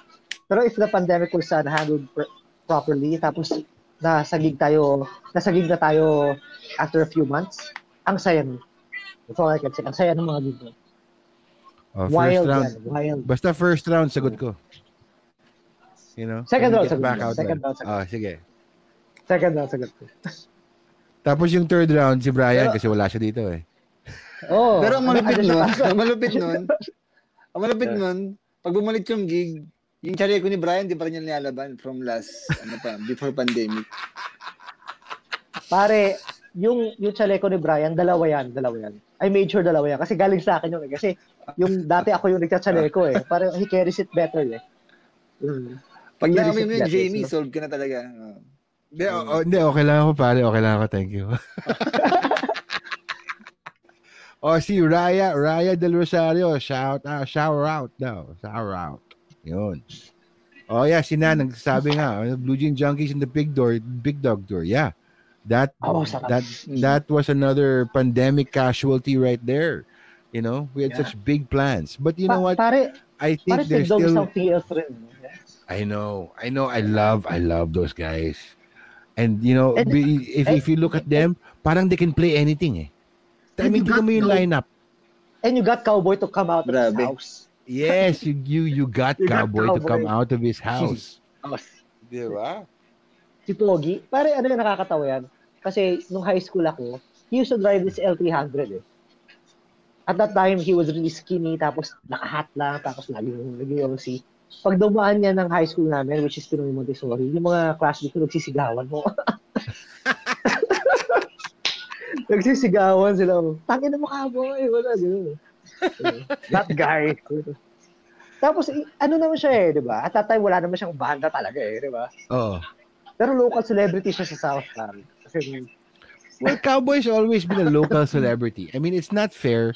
When you go in all the bands that I've seen. Sorry, Cowboy. We're gonna make you laglag. We're gonna bitch about you. It's not Cowboy, fair. sorry. It's not fair for a guy like that, Cowboy Santos, for a guy like that to be as talented as he is. Because he's a fucking amazing guitar player. And then he sings. Yeah. And then already he's rock. And then he's guapo pa. And then he's rock royalty pa. And then when you meet him, sobra niyang bait tsaka magalang. Sabi ko, pare, unfair yan ha. When I was in high school, I went to his studio, Cosmic Cow. Right? And he was there and we were talking. Sabi ko, sayang nga nagsara yung Bottom Line or Red Lion pub. Same pub. Hindi lang na pangalan. And he says, ito yung gamit doon.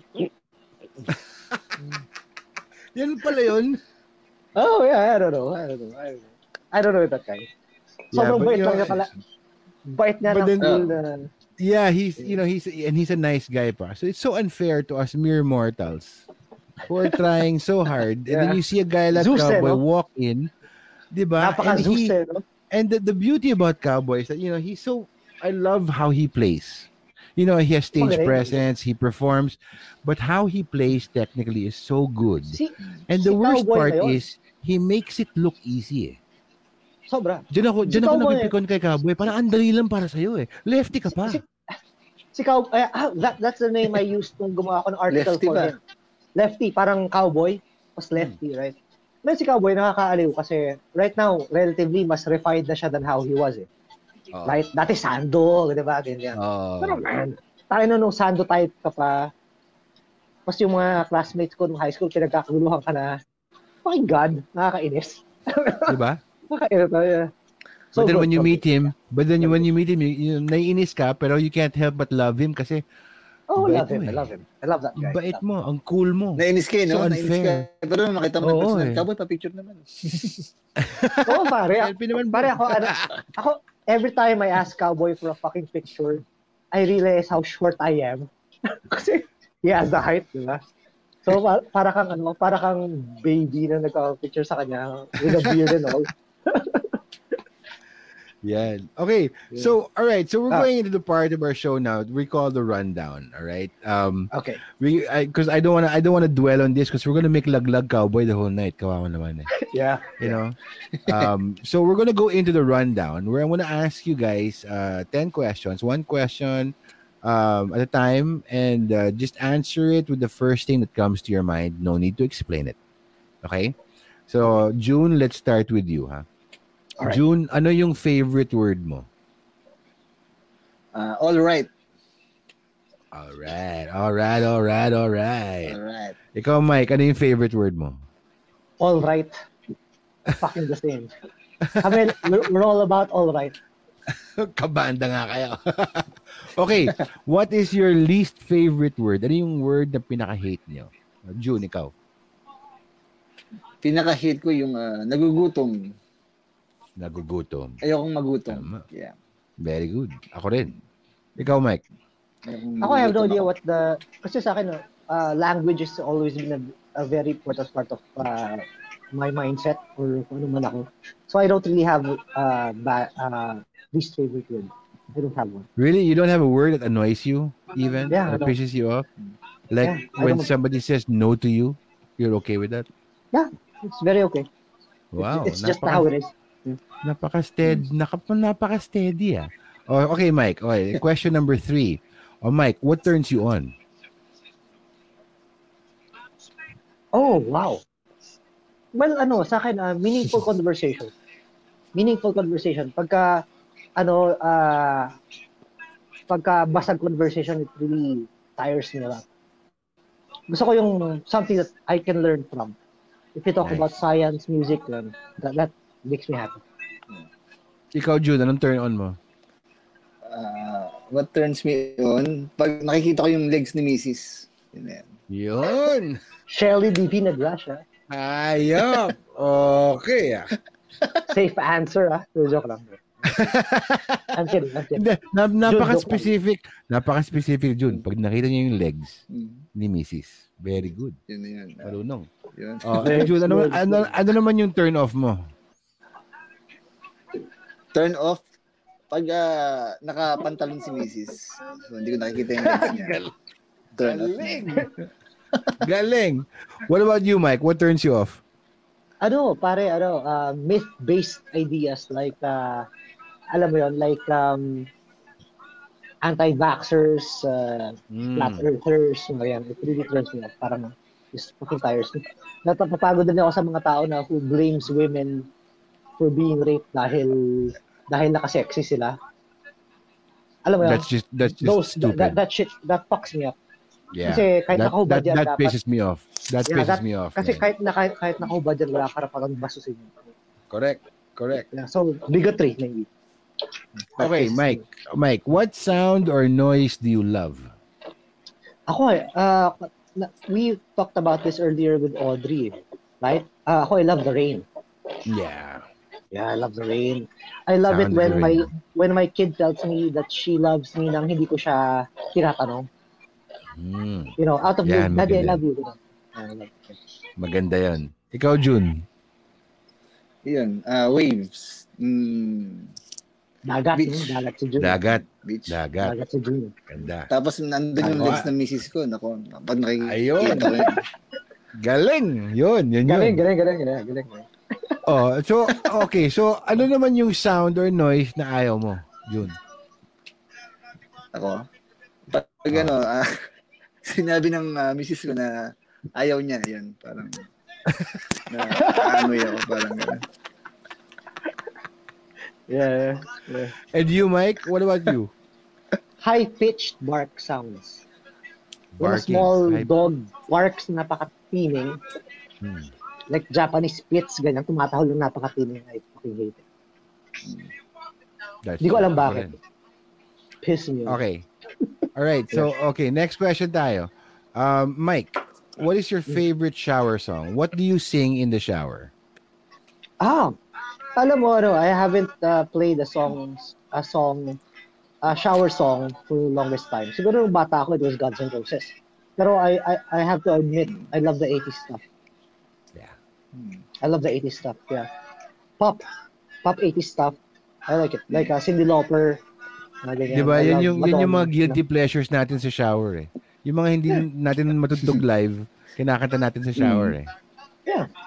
Ay, hindi ko siya kinakanta kasi ang taas ng boses nila. Yeah. Pero susubukan mo pa rin. Nasa shower ka naman eh. Totoo. Talaga. Ikaw, Cyndi June. Lauper, no? Sayo mga gano'n yan. Ikaw, June, anong shower song mo? Kanina naligo ako, nakinig ako, nag-sound trip ako. Misery. Kanina? Misery ng Soul Asylum. Very good. Good choice. Very good choice. Very good choice. Alternative. Very good choice. Okay, next question tayo. What habit or behavior annoys you the most? June.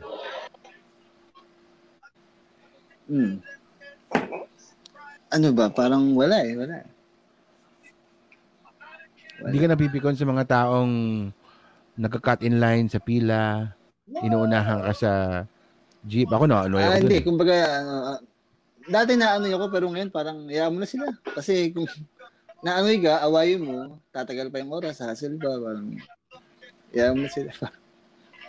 Nice. Very good. Very nice, steady answer lang. Very good. What about you, Mike? What habits or behavior annoys you the most? Sobrang dami. Isa lang. Yung nasa top 10 mo. Ako siguro top 10 ko yung mga sobrang anti-science people. People who refuse to believe scientific fact. Yeah, yung mga anti-fact people like mga naniniwala kay Donald Trump. Sorry. I'm not supposed to. Pero you know what I mean. So mga anti-critical thinking shit. Yes. Pisses me off. Tapos, kumakalma sa akin si June. Pero hindi naman niya talaga ako nakakalma. Kasi masyado na ako inis. So, bro, easy lang. Kasi lang, hindi ako nakakalma kasi. Pero relax ka lang, relax. Pero I love him for it. Another person who tries to calm me down calms me down. Kasi nakakita ka ng someone similar. So, si John Joe, you know John Joe, right? Yeah, so kasi ganoon rin siya. So yeah, he's steady. He's very steady. Yeah. Yung mga naniniwala sa mga anti-vaccine and stuff like that pisses me off kasi it really messes the world up. True. I agree. Yeah. Okay, next question tayo. If you could collaborate with any artist, living or dead, who would that be? Isa lang. Mike, let's start with you. Freddie Mercury. Yeah. Freddie Mercury. Yeah. I would love to make him a song na sana magustuhan niya. Parang dami ko ideas. Ikaw, June. Ito, medyo, baka possible to. Si Kevin Roy. Yeah. Kevin Roy yan. Very good. Gandang gandang collaboration nun. Yeah, yung boses si Kevin Roy. Tama, June. Boss si Kevin Roy. Dami mo magagawa dyan. Oo, correct. Yeah. Okay, last question natin. When you get to heaven, what do you want God to say to you? June. Bumalik ka muna. Parang balik ka muna. Parang hindi mo pa time, balik ka muna. Si Bray pala na sinabi kanina. Sabi ni Bray. Ano sabi ni Bray? Sinabi siya kanina, di ba? Sabi niya, what took you so long? Sabi niya ganun. Sabi ni Brian. What about Sabi you, niya, Mike? What about you, Mike? Welcome- When you get to heaven, what do you want God to say to you? Welcome to the beer garden of Eden. Wow. Welcome to the beer garden of Eden. That sounds like a nice heaven, no? Yeah, nice heaven. Pare pas you just puputulin mo lang yung vine tapos may beer ka na. Okay yun. Or whiskey. Table for how Or many? whiskey. Ganun, sabi ni God. Yeah, table for how many? Ginawa mo namang receptionist si God. Table po. Tapos gusto niyo pong window or sa sulok lang po? Window, May kami dito, may bago kami, batang-bata, ganun.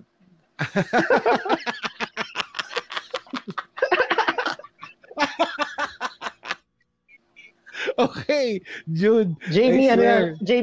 Jamie, ano yan? Influence yung nakakakwentuhan nila ni Tirso. Ayan. Nakakakwentuhan nila ni Tirso. Ayun, yes. Yeah, Si okay, that Tirso makes kasi sense. pagkikwentuhan mo na ganyan. Yung tawaran nila. Okay, one for the road tayo. One for the road. One question for the road.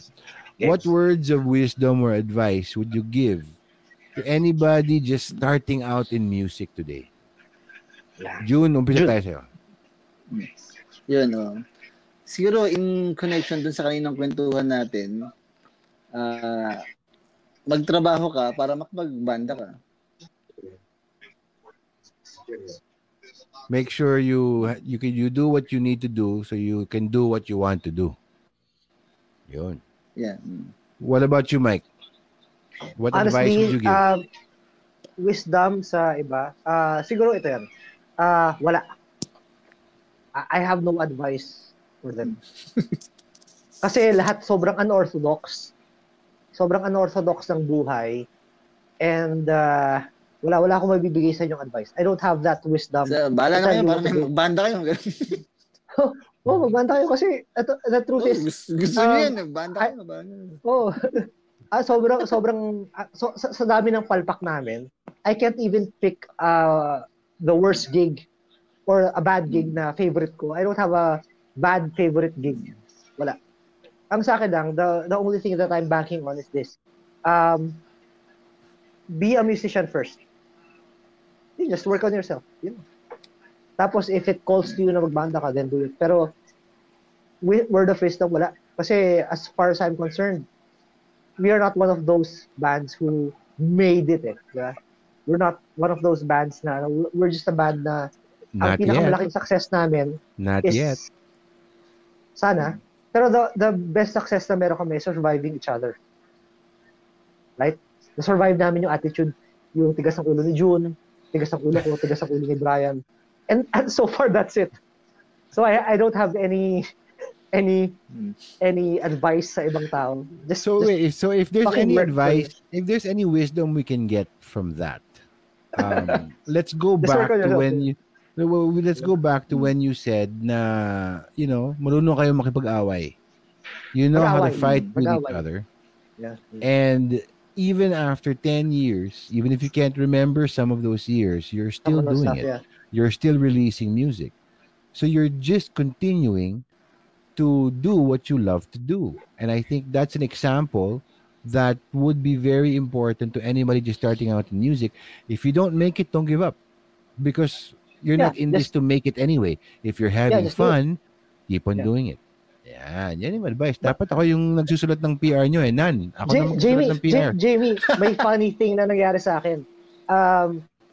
It was a gig na kasama si Brian Velasco has always been a good friend of mine since college. So, nakakatawa yan. One gig. Nanood kami ng Razorback sa Star Mall ba yun, June? Star Mall ba yun? Star Mall, Substation? Substation, yeah. Cowboy Grill. So, hindi Cowboy Grill. Doon sa South Station. Brian told me na bago ka maglabas ng any material, dapat alagang-alaga yan before you release it. Right? Then, Kevin Roy, after a few minutes, I was talking to him. Sabi niya sa akin, panindigan mo kung ano yung nilabas mo. You know, so if you're going to ask me about advice sa kids, just work on yourself. You know, So, I'm taking it from two very wisdomful people who made it. And I have no idea, pare. So sa akin, just fucking work on yourself. Work on Wala akong- yourself and keep on doing what you love to do. Yeah, if you start listening to my advice, it may fuck you over more than alam mo yun, baka mas mali pa. Right? So hindi ko alam. I mean, I got the most opposite advice na makukuha ko sa isang gabi from two of those guys. And From one of two those people guys, you respect, di ba? And look up to. Oh, Tapos, and tanga one na of- kayong dalawa. si Kevin, idol ko, poetry niya and how he carries himself. Tapos Brian, who I always got drunk nung college. Diba? You don't know what to say. Di mo alam ang gagawin mo. So yun yung pinaka-advice ko. Don't take advice from me. That's good advice. My That's advice good is advice. don't Sayang take wala. advice from me. Don't take advice from anyone. Just fucking Sayang be wala the si best that you Brian. can do. That's yun. Oh, man. I mean, Dapat may take two tayo. Tapos i-defend ni Brian lahat ng laglagan natin. Baka sabihin yeah. niya, hindi, linalaba ko naman yung chaleko ko eh. no, Brian Velasco to. Brian Velasco. This is Brian Man. Velasco. I miss Brian Velasco. We got fucking drunk one time sa apartment niya. Kasi Brian is a Jeet Kune Do guy eh. Nag-martial arts yan eh. And I was into martial arts also. Tapos, nag-aaway kami over something na sobrang stupid. Sobrang stupid. Tapos, nung kalmado na kami, we decided to drink some more. So, what he did was, naglabas siya ng parang malong. Alam mo yun? Naglabas siya parang malong. You fucking wear that, sabi sa akin. So, sinuot ko ganyan. Sabi ko, I feel like Carl Roy, right? Because that's supposed to be Carl Roy's. Mga ganun siya. So, he wore his malong. Tapos, sumakay kami ng elevator. Malong lang suot namin, wala kaming t-shirt. We went to the local 7-Eleven, bought some drinks, went up, and drank some more. So, I don't think that me or Brian as a friend are the people you should be taking advice from. Kasi yung mga security guard were looking at us, tangina, sino itong mga siraulong to? Are you gay? Yeah. Baka isipin pa na bakla kami na. Yeah, but hey, sometimes when you meet the crazy people, sometimes those are the people that you actually should listen to. And I'm a firm believer in that. You guys don't do anything normal. You are obviously off the beaten path. You have made your own choices and you're sticking by your guns, which I think is very important for anyone as a person and as an artist. You have to be able to stick to your guns and do what you love doing. But I really do like that, Mike. I think that's gonna go down in, again, a very unique answer to the question. My advice is don't take advice from me. I like that. Yeah, that's the best. That's the best advice. Gagamitin ko yan. Oh, don't take advice from me, especially those people that I love. Don't take advice from them. Don't take advice from. Si June, I love June. Don't take advice from him. Dinadamay ka na, June, ha? Ako don't take advice from me kasi lahat yan, we survived yung katangahan ng isa't isa eh. And Brian, I love the guy, Brian Velasco ha. Don't take advice from him. Pero more than ever, ito yung takeaway dyan. Si Brian Pernice, who is absent now, don't take advice from him, please. Brian, the bass player. Brian, the bass player. Don't take advice from him. Your life will be so much better. All right, guys, thank you so much for taking the time to come out tonight. Thank you, Jamie. Guys, you gotta catch. For those of you who are listening, make sure you follow these guys on Spotify. Check out the YouTube videos, and when this pandemic lifts, I'm going to be the first one at your gigs, guys, and hopefully matuloy yung tour natin, because I would love to be on stage with you guys. So thank you, June. Thank you, Mike. Ladies and gentlemen, that's Black Wolf Jamie. Gypsies. Thank you, guys. Ingat kayo, ha. Stay safe. Salamat. Thank you, Jamie. Thank you, Jamie. All right. That was amazing. When you hear about bands and their trials and tribulations, a lot of them don't seem to have a lot of sense of humor about it. But these guys, I love the way these guys are so rock and roll that they're going to continue doing what they love doing. And I love the fact that for the first 3 years that the band was together, the Black Wolf Gypsies was together, they don't remember a lot of those years. And you can't get more rock and roll than that, man. So Black Wolf Gypsies, thank you so much. More power to you. I'm going to keep on streaming Manhid and Biahe. And, you guys should keep on creating music. And I'll be the first one there when you guys play live. So, yeah, that's our show for tonight. But, of course, before we end, a few announcements from Offshore Music. We've got new music coming out this Friday. Suspiria Pink is releasing a new single this Friday called Everything, Everything. You can also listen to their latest release called Lonely Hearts. That's from Suspiria Pink. And, of course, Sulo also just released a song called Pugad Lawin, and it kicks ass. Now, this music is, of course, on all streaming platforms. Suspiria Pink is actually going to be releasing their debut album, full-length album called Vices. Yeah. In other words, Bisho. I can't think of a better band and a better fucking album title than those things. So make sure to follow Offshore Music on their YouTube channels, on their Spotify channels, and just keep on streaming good music from good homegrown Filipino bands, man. And of course, I'd like to thank also Buenos Dias Panaderia and Misty Mountain Cafe. Thank you so much for all the love that you've been sending us. Milo Buns and Cordillera Gold Coffee is the best combination you could possibly get in your life. So make sure to follow them on Instagram and on Facebook. Place your orders. These guys are great to deal with, and they deliver a really, really good product. So make sure, thank you so much. You make sure to support our local industries, specifically Misty Mountain Cafe and Buenos Dias Panaderia. And of course, from our friends from Liquor.ph, ramp up for rum this April at Liquor.ph this month. Liquor.ph is taking rum in a new direction with a rum round table. Ooh, say that fast 10 times. Rum Round Table, Rum Round Table, Rum Round Table. They're doing that on April 22nd at 8 p.m. via Zoom. Get together to discuss nine different rums together in an online forum where every opinion matters. For just 1,249 pesos, you get 9 30 ml samples. That's an absolutely great deal. And of course, you get them free, delivered free in Metro Manila. Now, make sure to join up for an intelligent discussion with an incredible lineup of rum. Join them for the first ever rum roundtable when you purchase these things, your premium liquor at liquor.ph. And of course, we've got something special coming on this week. It's going to be on Facebook Live, and this is going to be an online streaming fundraiser for our friend Juno Obanda, and it's going to be called Juno Jam. I'm going to be hosting it along with Boy at Season and Bing Austria. We've got a great lineup of artists all there to support our dear friend Juno Obanda, who's a fantastic director for concerts and music videos. We're going to be having Nicole Asensio. We've got Razorback playing. We've got The Dawn playing. We've got Ryan Cayabyab playing. We've got the Itchy Worms. We've got Ben and Ben. So make sure to follow the Juno Jams page on Facebook and tune in tomorrow night at 7 p.m. where we're going to be talking to these musicians, these amazing artists. We're going to be hearing them play. And that goes on until Saturday. So that's Thursday, Friday, Saturday at 7 p.m. on the Juno Jams Facebook page. So, yeah, thank you so much for tuning in. And we hope to keep on seeing you guys attend here. Next week, we're going to have something special happening. I'm not going to reveal it because we're going to release a poster.